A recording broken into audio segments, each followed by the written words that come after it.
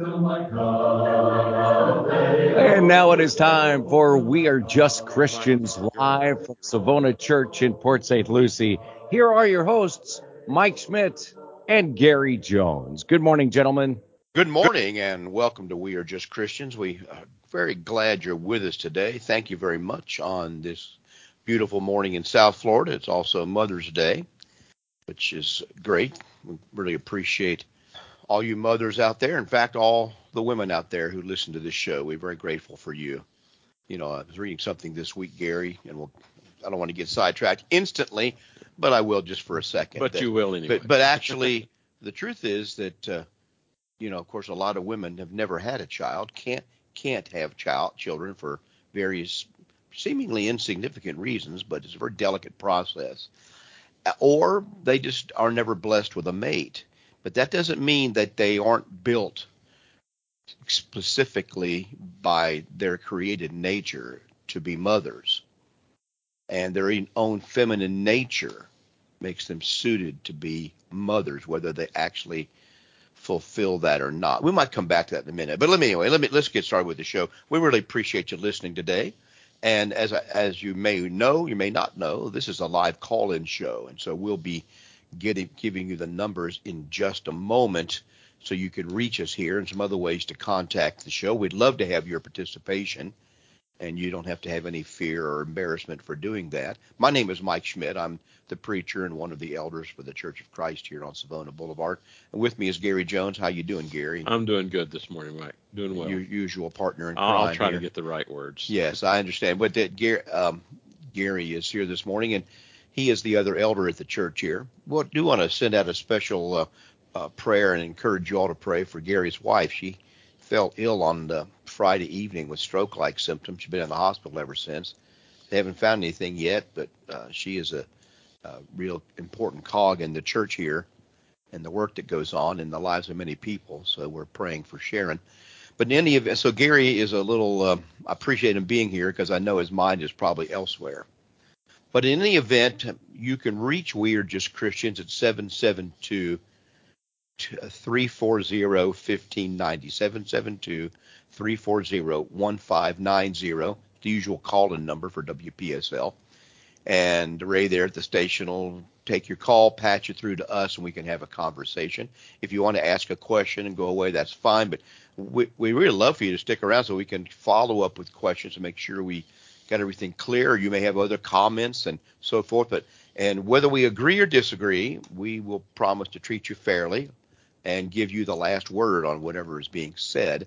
In this case, we're not here to just have an argument for the sake of getting people to listen because people argue. And if we disagree, we aren't going to apologize for disagreeing, but we're going to try to give you a Bible answer for the position that we take or the reason we give for our statements. And maybe you can try to do the same thing. But in any event, you don't have to be a believer to call in. You don't have to be a church person. We'd love to hear from people, even their bad experiences with religious people in churches or the Bible. We'd love to hear from you about those things. You can educate us, and perhaps we can learn something. So we appreciate your participation in the show. And if you'd like to call 772-340-1590. Now, also, what we would like, you can also, I'm sorry, I'm losing my train of thought. You can also reach the show by texting the show. You could reach us by text message either now or anytime during the week. You can text my number or Gary's number. My number is 772-260-6120, 772-260-6120 is the number. You can text the show even this morning while we're sitting here, and we'll try to respond to your text. Or if you want to text during the week, people do that too. We can respond. We can maybe use the material or the question on a future show. You can reach Gary 772-260-6220. Very similar number, 772-260-6220. And we'd be glad to hear from you by that method. Also, email is open to you if you want to do something longer. You're driving, you can't talk now or something. Email justchristians@att.net, justchristians at att.net. Gary, we mention it from time to time, but people may not know that and we'd like you to tell your friends about the show if you haven't already, and if you enjoy listening to the show. You can tell your friends wherever they are, because they can listen to the show. Not only can listen to the show without having an AM radio, they can listen anywhere in the world. All you through need is a computer. WPS. Yeah, all you need is a computer, phone. a phone, or whatever. But WPSL's website, WPSL.com, and you go there and you can click the Listen Live button, and you can listen to the show while it's on the air live, just like everybody else does. And you can even call in from anywhere you want to the show at that point, even through your computer. If you want to listen to a recording of the show, it's available on our website at wearejustchristians.com. wearejustchristians, all one word.com. Scroll down about halfway down the first page, and you'll see Listen to the Radio Show. And we have recordings of this show going back several years, and you can listen there. You can get that also as a podcast, so you can listen in the car, wherever you want to do at your leisure, and so forth. And some people use it, Gary, I understand, to help themselves go to sleep at night to put the show on. So, and I don't know if they were joking or not when they told me that. But in any event, that's some of the ways you can contact the show or get the show. It's also, if you've got one of those Google devices or Amazon Alexa, I think it is, all you have to do is say, play WPSL 1590. It'll pop up, and you can listen to it live in your house. Our Sunday morning classes and sermons and Wednesday night classes are live streamed, right. And you can get those on Facebook or YouTube. That's beyond this show, but you can also, on Facebook, We Are Just Christians is a Facebook page and a YouTube channel, and you can get the recordings that we do for the live stream for our Bible class on Sunday mornings and our worship service at 11 o'clock, and so you get to see and hear the sermons that I do on Sunday mornings are all recorded on our website also. So there's lots of available resources. You can search those by subjects. Lots of available resources if you're interested in those things, and we'd invite you to take advantage of that. In any event, we want to welcome you to the show, as I mentioned, and we've got 2 or 3 things that we can talk about this morning. Well, I would like to ask a question. Okay. And I don't want to answer it. I would like for our listeners to think about it. Here's a question. Can someone be saved without having God forgive their sins?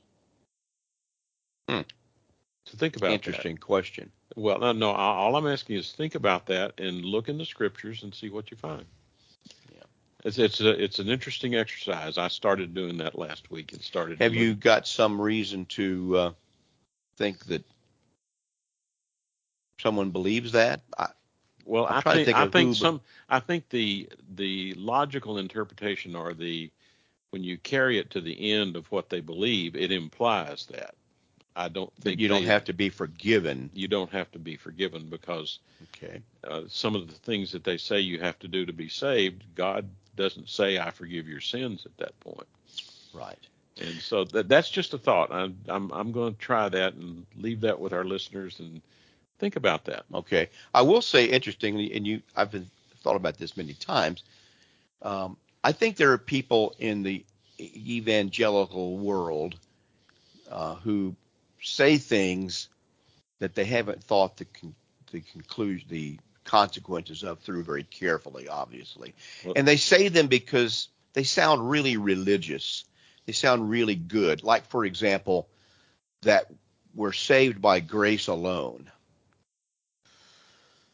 Well, the Bible doesn't say we're saved by grace alone. The implication there is what, Gary? See if you can guess what I think the implication is. You're saved in the way that God is friendly to you, or is sympathetic to you, or is favorable to you in the way He looks at you. But then you don't go back and look at why.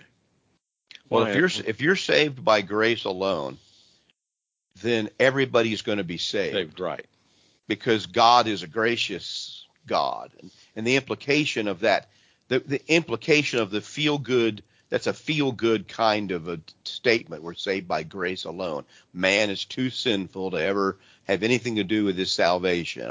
We all know that man can't save himself, but even to have anything to do with it, he's too sinful. So if anybody's going to be saved, we're saved by grace alone. And so therefore, since God's a gracious and loving God, and God, we know from the scriptures, is not willing that any should perish. He doesn't want anybody to perish. So therefore, I would conclude we're all going to be saved. And yet the same people, they don't believe that. And yet they keep saying we're saved by grace alone. Or even that, as you read the scriptures, you realize that God does not extend his grace to just everyone. There is a reason. Okay. Well, now that's a whole different statement. But when you put the word alone in there, Gary, then now you've altered the whole thing. Do you and I believe we're saved by grace? Absolutely. Are we saved by grace alone? We are not saved by grace alone. Okay. And grace isn't the only characteristic of God that comes into play when you begin to talk about man's salvation. Well, we'll throw your question out. Just what is it again? Can someone be saved without having God forgive his sins? Without having God forgive his sins. Okay. In other words, if God does not forgive your sins, will he save you anyway? All right. We'll leave that out there. I just like people to think about. I'm that kid in the back of the room. Ooh, ooh, ooh, ooh, yeah. I'm that seal in the back of the room, with my hand up. But I'll wait. Well, we have a caller on the line. Are you there, Jerry?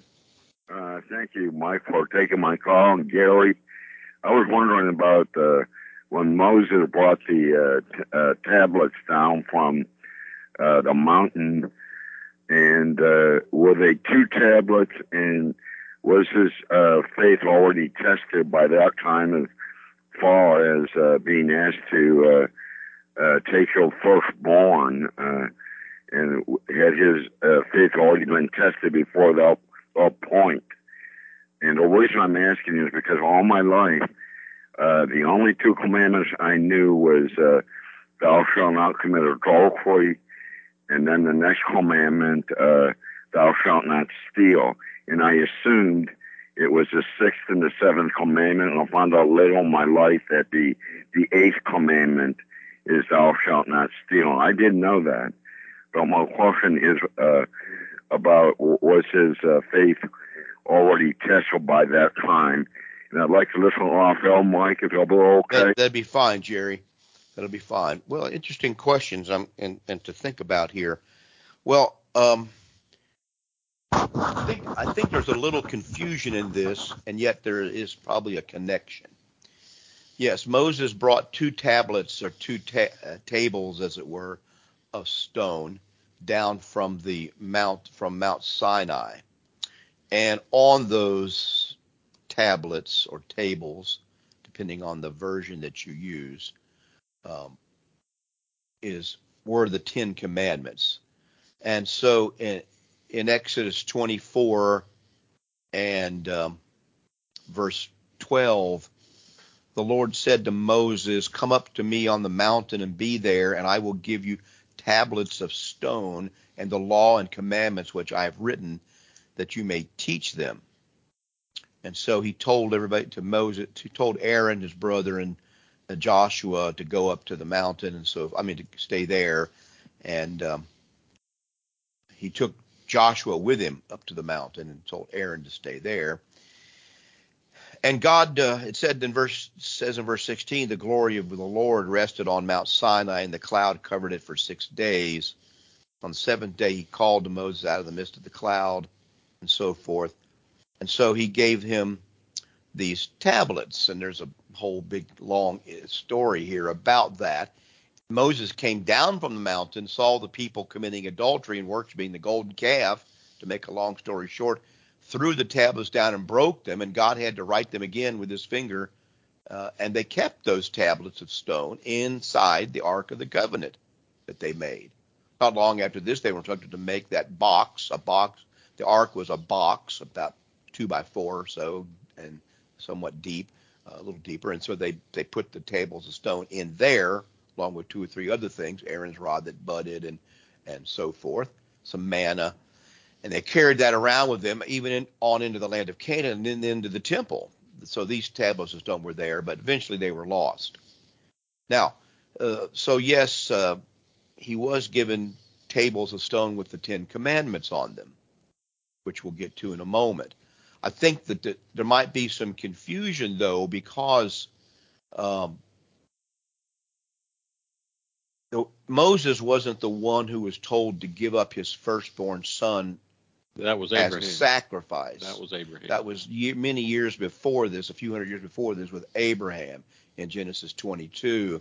You have the story of God coming to Abraham after he had promised Abraham that he was going to make him a nation, going to make him a great nation, have his descendants be as the stars of the heavens and so forth. His son is finally born. He's finally got the heir, Isaac.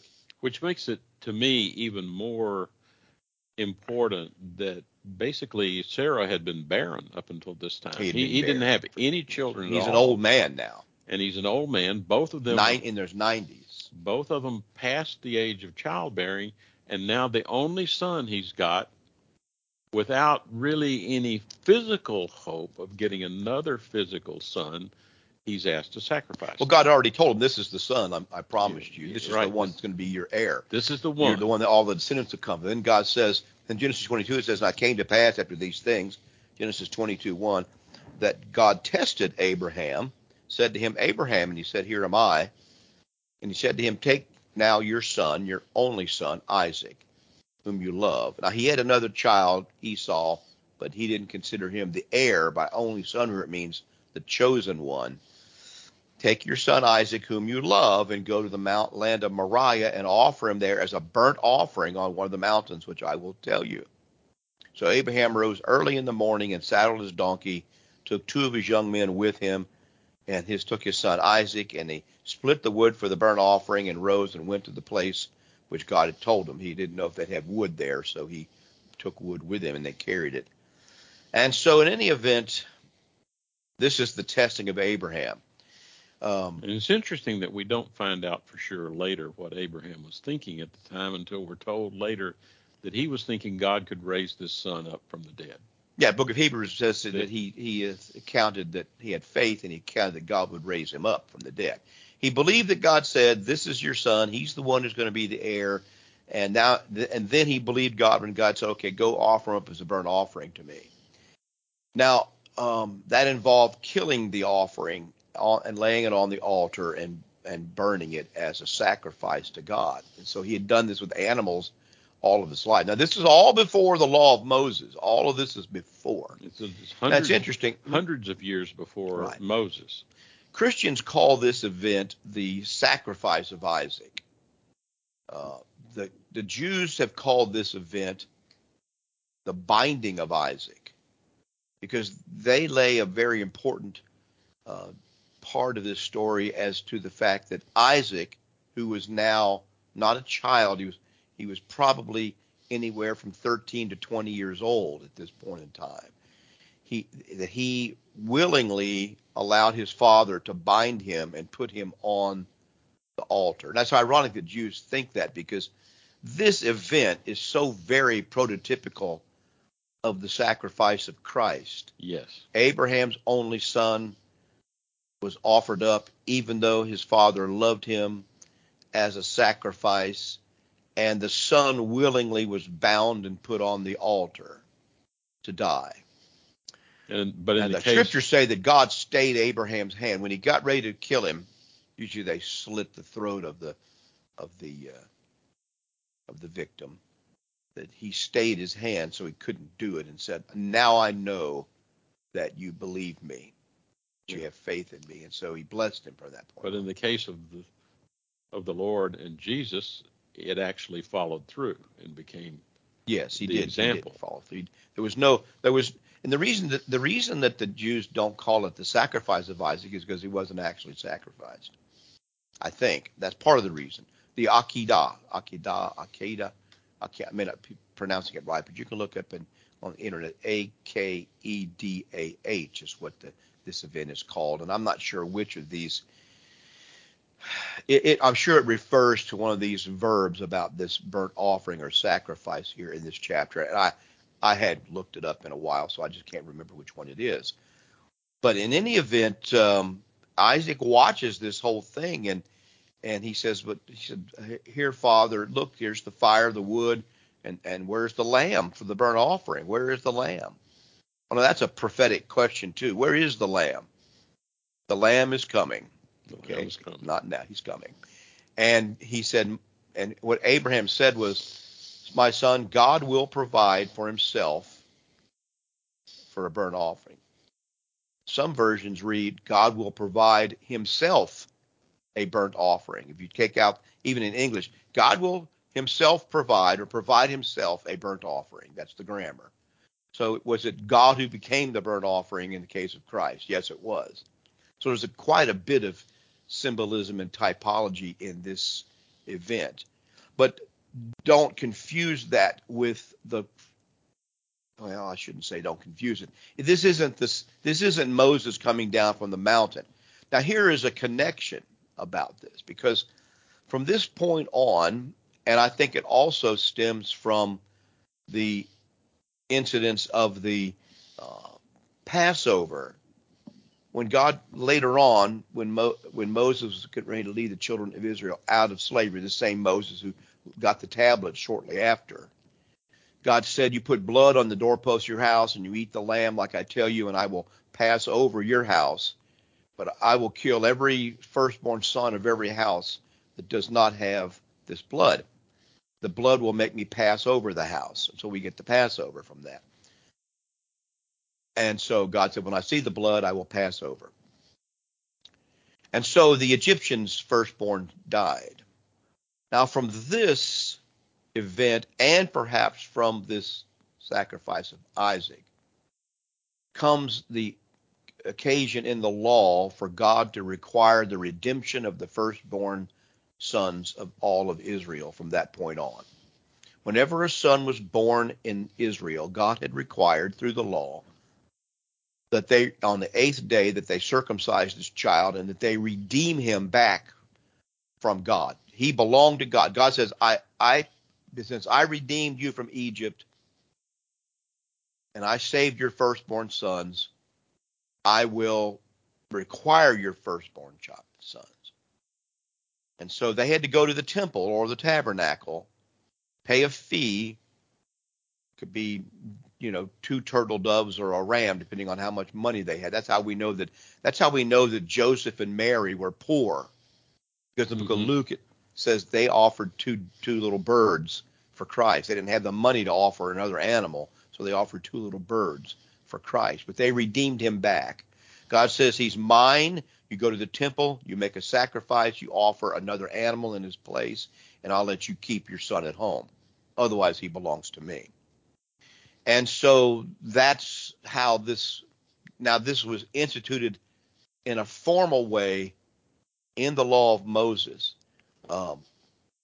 for all the children of Israel in all their generations. Now, did they keep this? Perhaps they kept this. Let me find this. It's in Leviticus. This is where I know one place is here. He says, he tells them in Leviticus 24, Leviticus 27, about different sacrifices. He says in verse 26, this is one of the mentions of this, "But the firstborn of the animals, which should be the Lord's firstborn, no man shall dedicate, whether it is an ox or a sheep, it is the Lord's. And you can redeem it," and all the other things. And so he tells them that includes not only their sons, but it also includes all the firstborn is mine. And you read in Numbers chapter 3, he tells them, "Now behold, I myself have taken the Levites," verse 12, Numbers 3:12. "I've taken the Levites from among the children of Israel instead of every firstborn who opens the womb among the children of Israel. Therefore the Levites shall be mine, because all the firstborn are mine.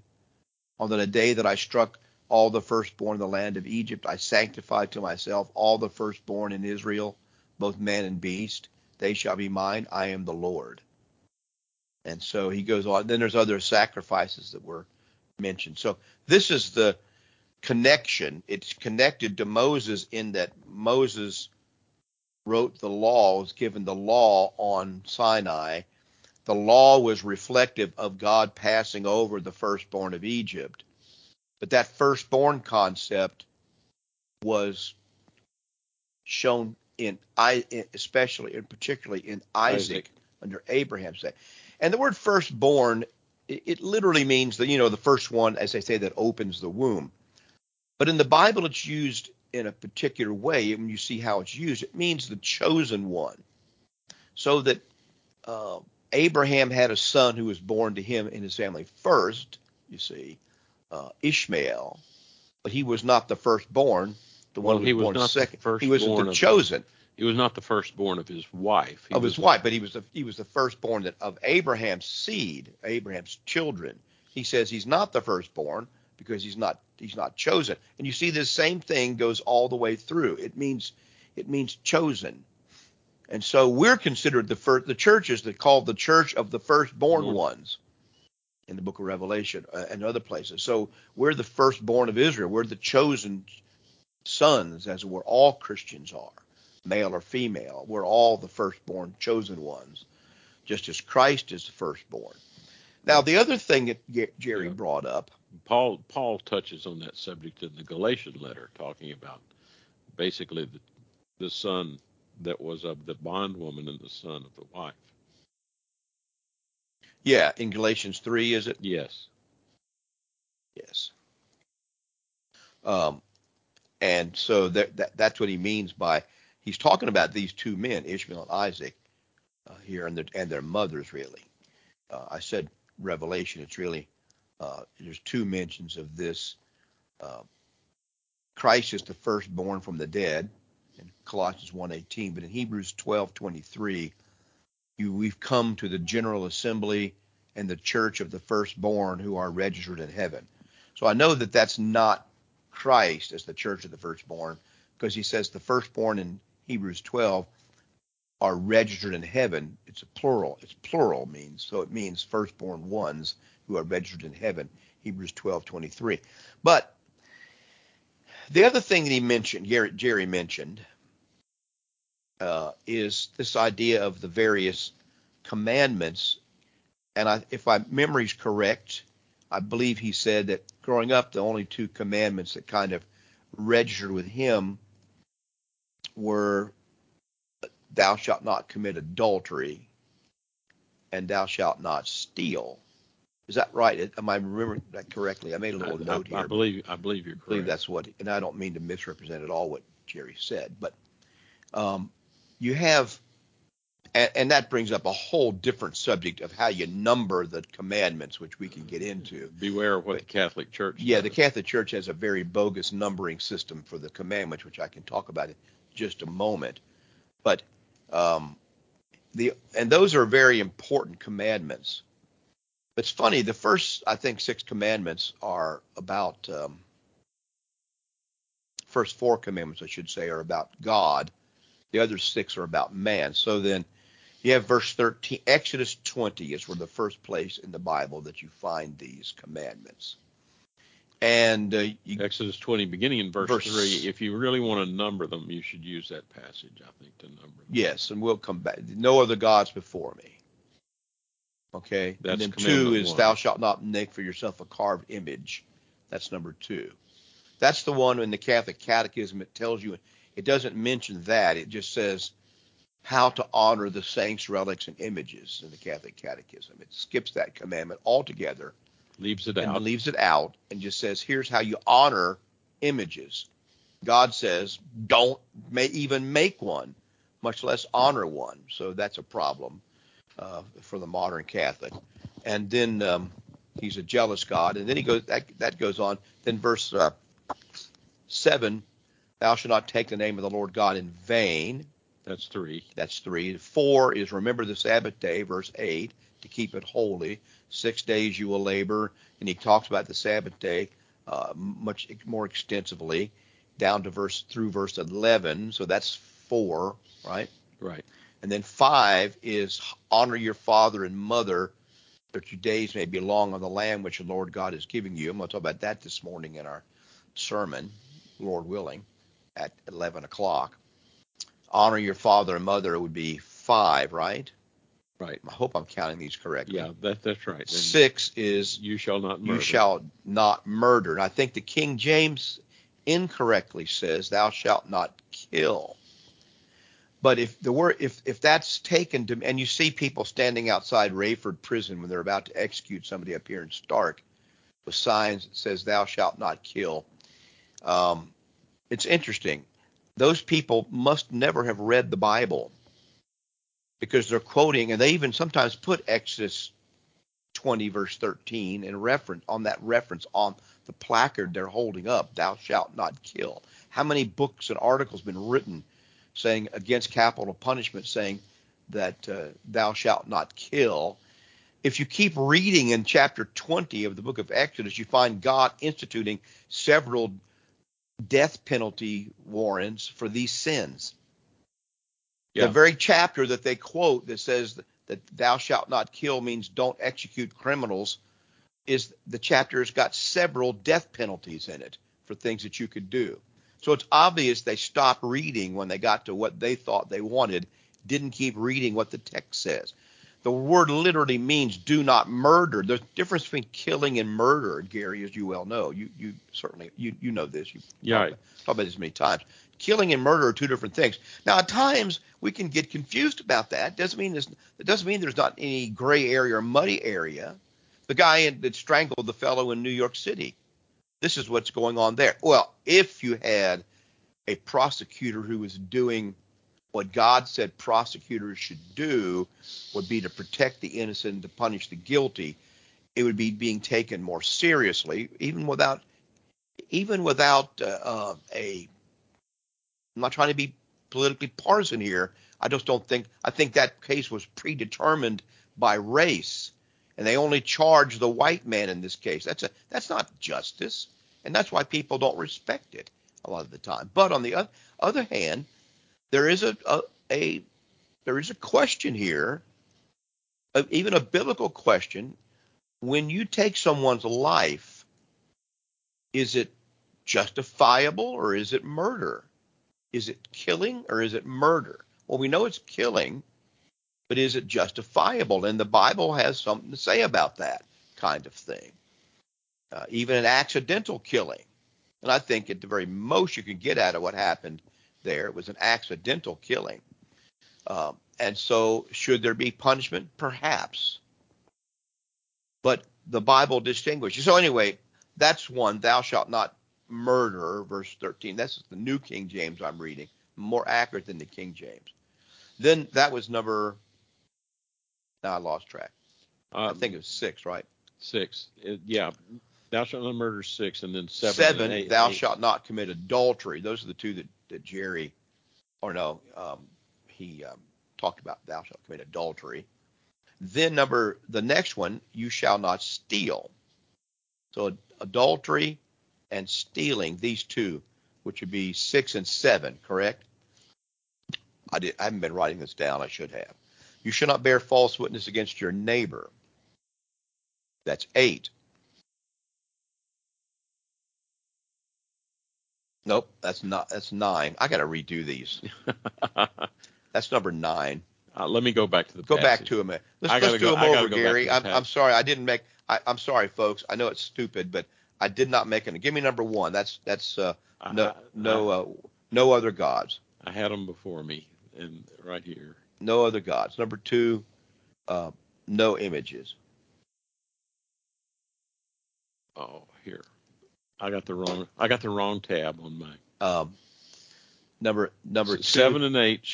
7, you shall not commit adultery. 8, you shall not steal. 9, thou shalt not bear false witness. And 10, thou shalt not covet. Right. 9 is thou shalt not bear false witness. Right. And then 10 is thou shalt not covet thy neighbor's wife, nor his male servant, nor his female servant, nor his ox, or his donkey, or anything that's thy neighbor's. Paul summarizes this commandment in Romans, I think, 7, when he says, as the law says, thou shalt not covet. Paul makes it one commandment. And what the Catholic Church does, see, once you leave out, don't make a graven image and don't worship a graven image, which they do, and tell you how to honor the graven images. You got to put another one in. You got to have another one in because you only have 9 commandments, which won't float. So you have to have a 10th one. So they take number 10 in the, if you count them right in English, and they split it. Don't covet your neighbor's house and don't covet your neighbor's wife. I think coveting your neighbor's wife would pretty much come under adultery. Yeah. Close, maybe, but so and you can't, and it's also in the middle. It's in the middle of all these other things like his donkeys and everything, anything that's your neighbor's. So it's pretty obvious. Verse 17 is one commandment: thou shalt not covet. And he lists some of the things that you shouldn't be coveting. So those are the 10 commandments, and they're going back for just a minute way. to that question of murder and kill. I keep coming back to Exodus 22 and verse 2.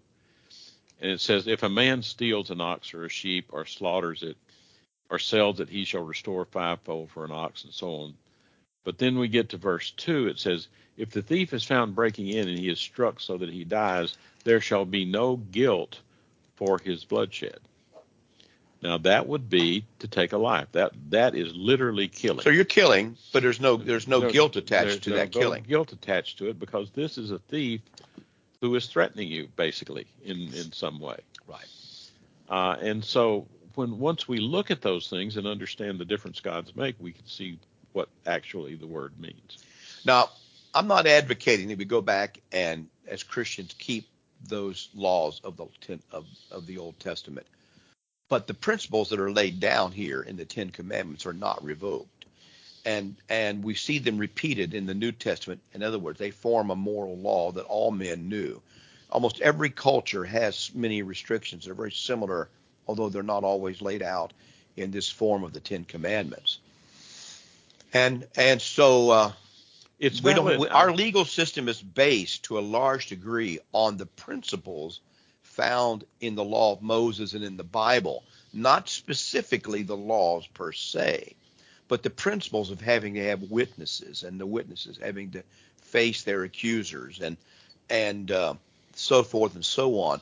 That some crime, the whole point of we've talked about this before. I don't want to be too repetitive, but you hear people say an eye for an eye and a tooth for a tooth. That's how the law was very severe and all that. Well, the law of Moses was severe, but let me tell you, the law of Moses was much less severe in many, many respects than the laws of the nations round about, if they even had laws in the nations round about Israel. Much less severe, even the ones that precede this. And here's the reason why. It's because of that statement, an eye for an eye and a tooth for a tooth, and he lists some other things. What that meant was not that, oh boy, somebody hurt you, you gotta hurt them right back. That's not what the law meant. That's not what that meant at all. What it meant was, a guy breaks your finger, you don't get to cut off his arm. Well, there's a guy steals something from your yard, you don't get to shoot him. There's a scene in the movie The Untouchables where Sean Connery is making a statement. He says, here's the way it works. And he says, they put one of yours in the hospital and you put one of theirs in the morgue. Exactly. This is the way humans operate. That's the way they were living before the law of Moses came along. And God says, no, an eye for an eye, a tooth for a tooth. In other words, the punishment has to fit the crime, has to be proportional to the crime. This was a different kind of law altogether, even than Hammurabi's code and the others. This is the meaning of the Old Testament. So it was taken by the Jews, though. This is what Jesus objected to in the Sermon on the Mount when he quoted this. You've heard it said this, yeah. But I say to you, he was saying to them that they had taken it to mean exact revenge every time and make sure the revenge is, really bad. They had taken the law completely wrong, and he was trying to correct that. He was trying to educate them as to the precepts of the law, I believe. It's kind of like what Paul said in the Roman letter. He says, when when the Gentiles do by nature the precepts of the law, they become a law unto themselves. Mm-hmm. In other words, God was smiling upon the fact that when they do the precepts of the law, he was pleased with that. Right. And So there were penalties for these various crimes in the law, and then the magistrates that God appoints are bound, whether they do it or not is another thing, but they are bound to execute what is right and fair and proportional and fitting the crime. And that's how our legal system was set up. That's one of the fundamental principles of the British and American legal systems has been distinct throughout the centuries. This Exodus 22:2 is the very foundation for our self-defense laws that we see today. Right. It forms the very foundation for it. But they don't give you the right if your neighbor comes over and does something. They don't give you the right if your neighbor steals something from your garage that you get to go over to his house and shoot him dead in his living room. Well, the very they next don't verse, give you that right. Neither did the Old Testament give you that right. Well, then it's exactly there in verse 2. He says, "If the thief is found breaking in, and he is struck so that he dies, there shall be no guilt for his blood. If the sun has risen on him, there will be guilt for his bloodshed." In other words, you go chase. Okay, go chase him down and kill him. Now you got chase him down and kill him. You're guilty. Right. Now we wrestle with those issues even today, but God addressed that in the law of Moses, and he addressed it to bring about a sense of fairness. We may look at the law of Moses, boy, that was a tough law. Well, two things about that. Number one, that's partly being said by people, as I said a moment ago, who've never actually read it, nor have they considered the historical circumstances of the conditions of the societies in which it was given. You remember when Jimmy Carter thought the Shah of Iran was a terrible person because he had a tough police force, and he had tried to modernize Persia at that time. It was called Persia or Iran, and raised all their standards of living up and all that stuff. And so people were opposing him, and he had a pretty tough police force. Jimmy Carter thought this was horrible. We got to get rid of the Shah. Proceeded to help us get rid of the Shah. Within a year or so, they'd kidnapped a bunch of American hostages, and there were thousands and thousands of people on the streets shouting death to America and killing everybody around them. And then you realize, well, maybe there was a reason why the Shah of Iran had a tough police force. You see why he needed one. And we still see why he needed one. Anyway, we have a phone call. It finishes up. We got another call. And I think even in that circumstance, even more Iranians died under that police force than they did under the Shah. And since then, it's been brutal. And because, once again, don't get me started on that. But you have to recognize that in the long run, big picture, Constitution or no, people get the government they deserve to some degree, whatever country they're in. And if they are lawless and brutal and dishonest, the government will step in and try to correct that. Governments of men usually do so unjustly, unfairly, disproportionately, and they make it worse, but that's what's going to happen. That's what's happening in our country right now in a broad way. We may disagree about any specific instances, but what's happening now is we are paying the price with more government authority being exerted, even arming IRS agents, because we are a lawless people who cannot govern themselves effectively. That's one possibility. Now, that's just because Biden is this and Biden is that. Well, maybe. But the fact is that's a general principle. If we were people of integrity and peace in this country and didn't resort to violence for everything, we would have a less strict government, generally speaking, especially given the Constitution that we have. We have the perfect formula to have a peaceful, restrictive government, but we don't want it. We're all dishonest in every aspect. You have to have a password, to do everything because everybody's a crook and a cheat. All right, I'm on my rant, Gary. We got to take a phone call. Well, this is the way one comment, then take a phone call. This is the way we started Friday night. Yeah, everything is. It drives you crazy. And it's not because I'm computer illiterate. It drives you crazy. I have to have a password to be able to brush my teeth half the time just because, Well, I can never get to the hospital tells Sharon and I we have an account there that we can log on to, and we can get the test reports and the results of our tests. And the security is so bad that I can never get on because I can't remember even my the only own. people that can get on are Hillary Clinton and her cohorts up in the government. Yeah. I shouldn't say Hillary. She's the one that brought all this. The only people. What is it called? It's called privacy protection into Right. healthcare, and there's nothing private about any of it.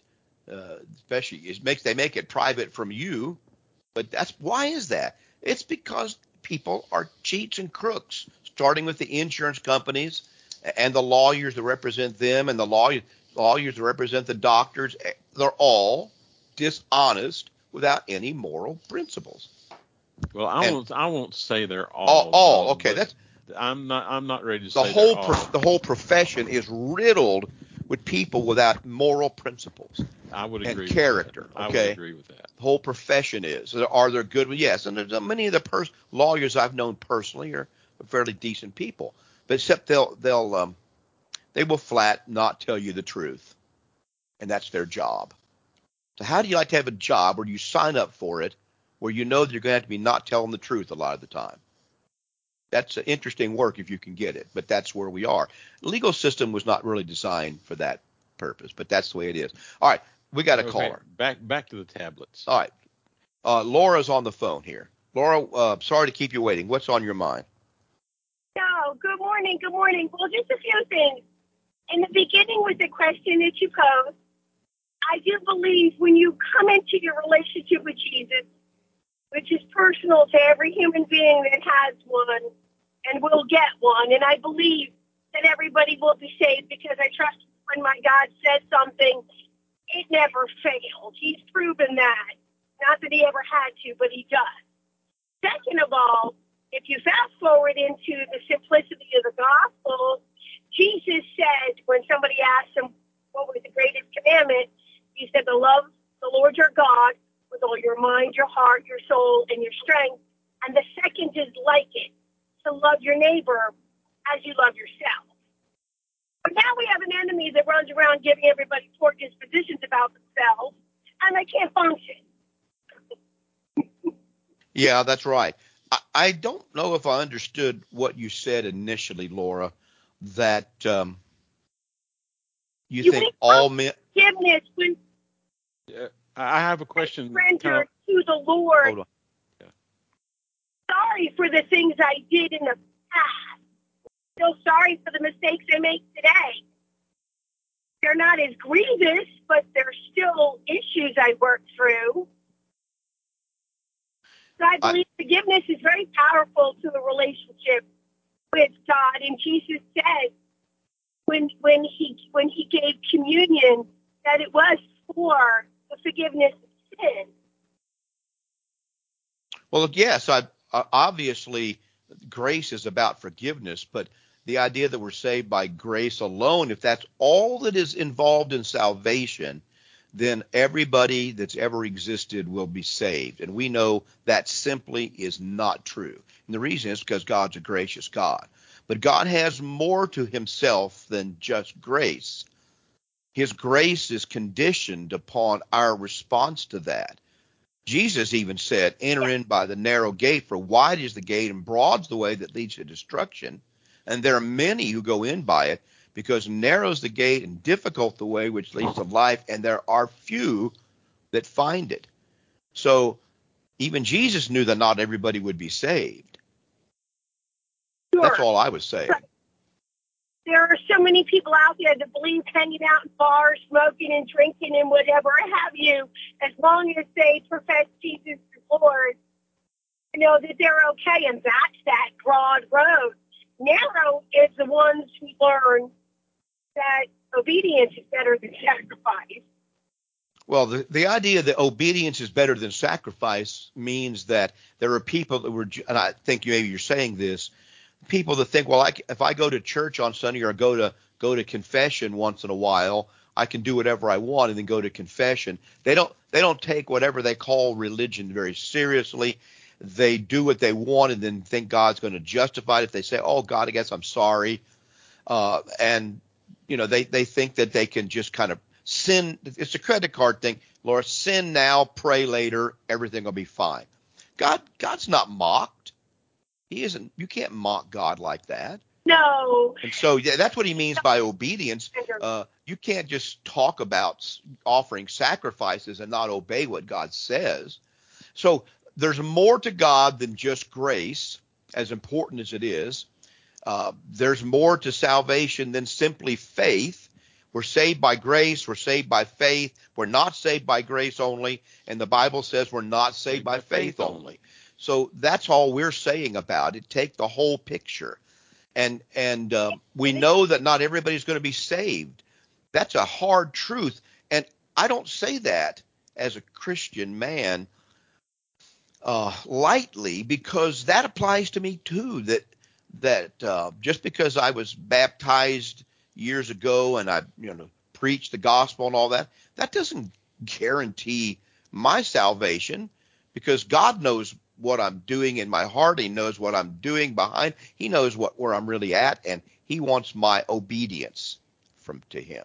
Yeah. My faith in him that leads me to do whatever I can that he says.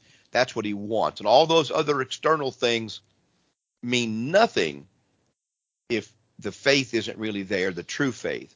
But on the other hand, saying I love Jesus, Lord, Lord, those who say to me, Lord, Lord, but do not do the things that I say, Jesus says those are lost. People are lost. If Luke 6:46, if you call me Lord, Lord, but do not do the things I say. Mm-hmm. So anyway, I don't know if that's what you're saying or not, Laura, but I think that's important. Exactly.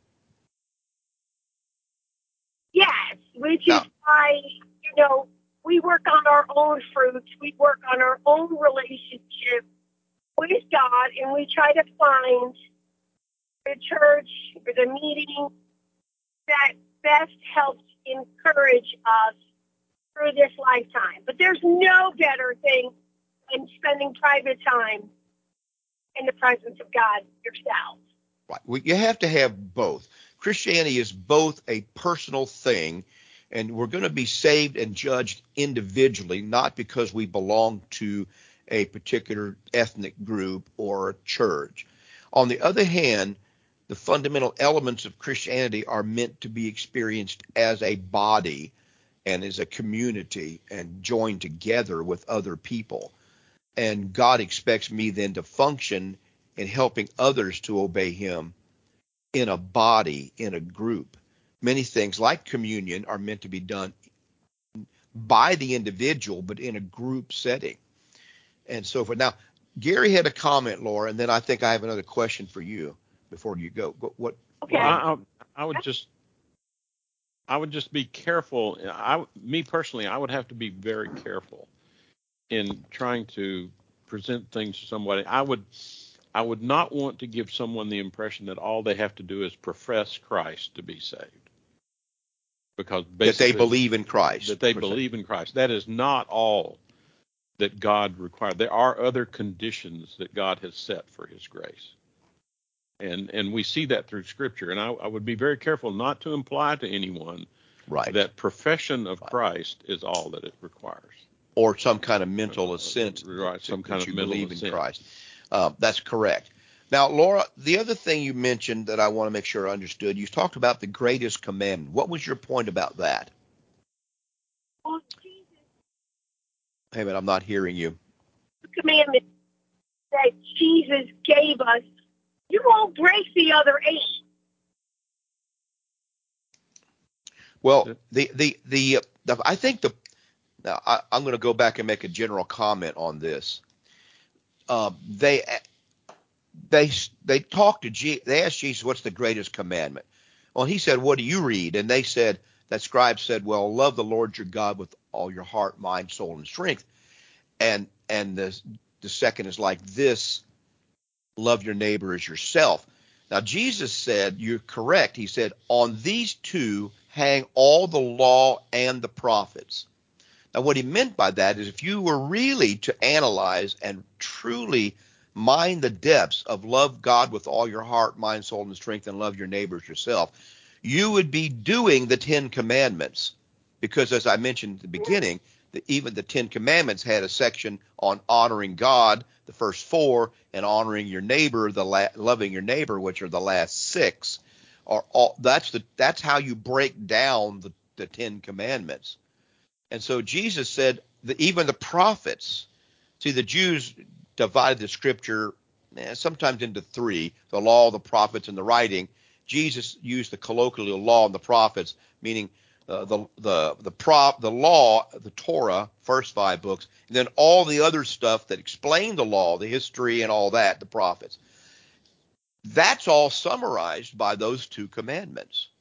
Now, the Jews had deduced 633, I think, from that commandments. But they're really, Jesus says 2 will summarize it. Well, I just have one other way of presenting that, and I would say this. God says the greatest commandment is love the Lord your God with all your heart and with all your mind. And the second being love your neighbor as yourself. That is the second one, loving your neighbor as yourself, is how God sees your love of him. Yeah, that's right. That's right.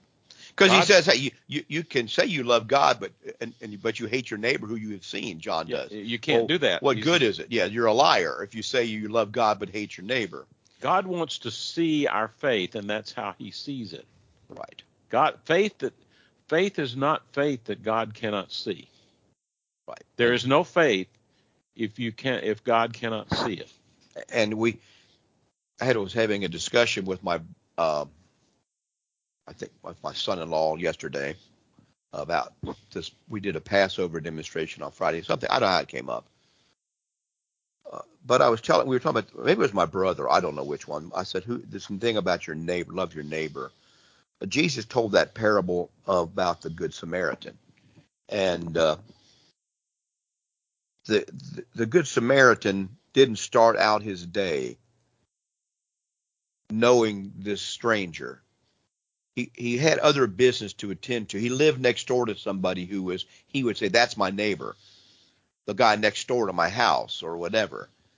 But Jesus was showing us later in the day he encountered a complete stranger in a strange, odd place on the road to Jericho, from Jericho to Jerusalem. He encountered this stranger, and he had to take care of him on that day, and he proved to be a neighbor to that man.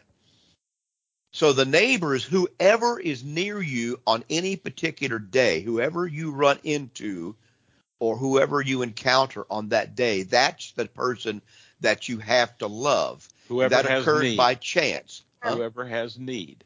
Whoever you run into, or even has need, and we all need to be shown love and dignity.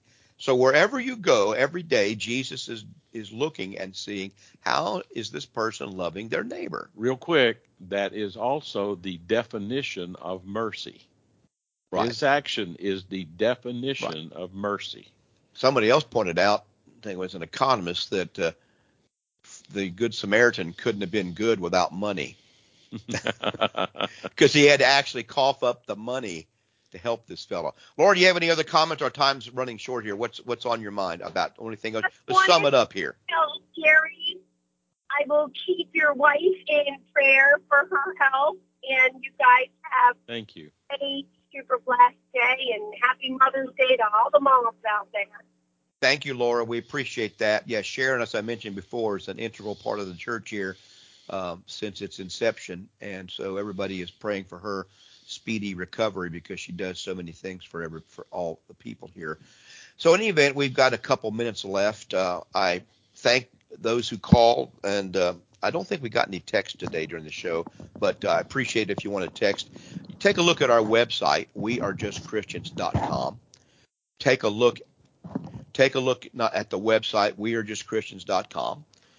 You'll find there a link to the recordings for this radio show a little bit down the page. You'll find a tab at the top for sermons. You can search by topic for 10 or 12 years of recorded lessons on all different kinds of subjects are put up there each week, and you can search through those, and you can get them as a podcast. Take a look at some of the other materials. You'll find out also about the church, where we meet and all that. We're at 2196 Southwest Savona Boulevard here in Port St. Lucie. Come and worship with us. We have a Bible class beginning here at about 10:10 or so. You can come to the Bible class, studying the book of Genesis right now.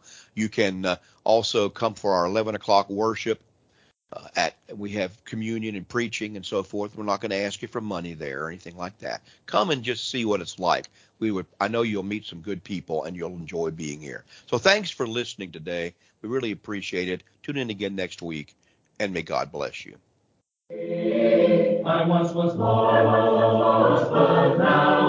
You've been listening to We Are Just Christians live from Savona Church on WPSL, Port St. Lucie.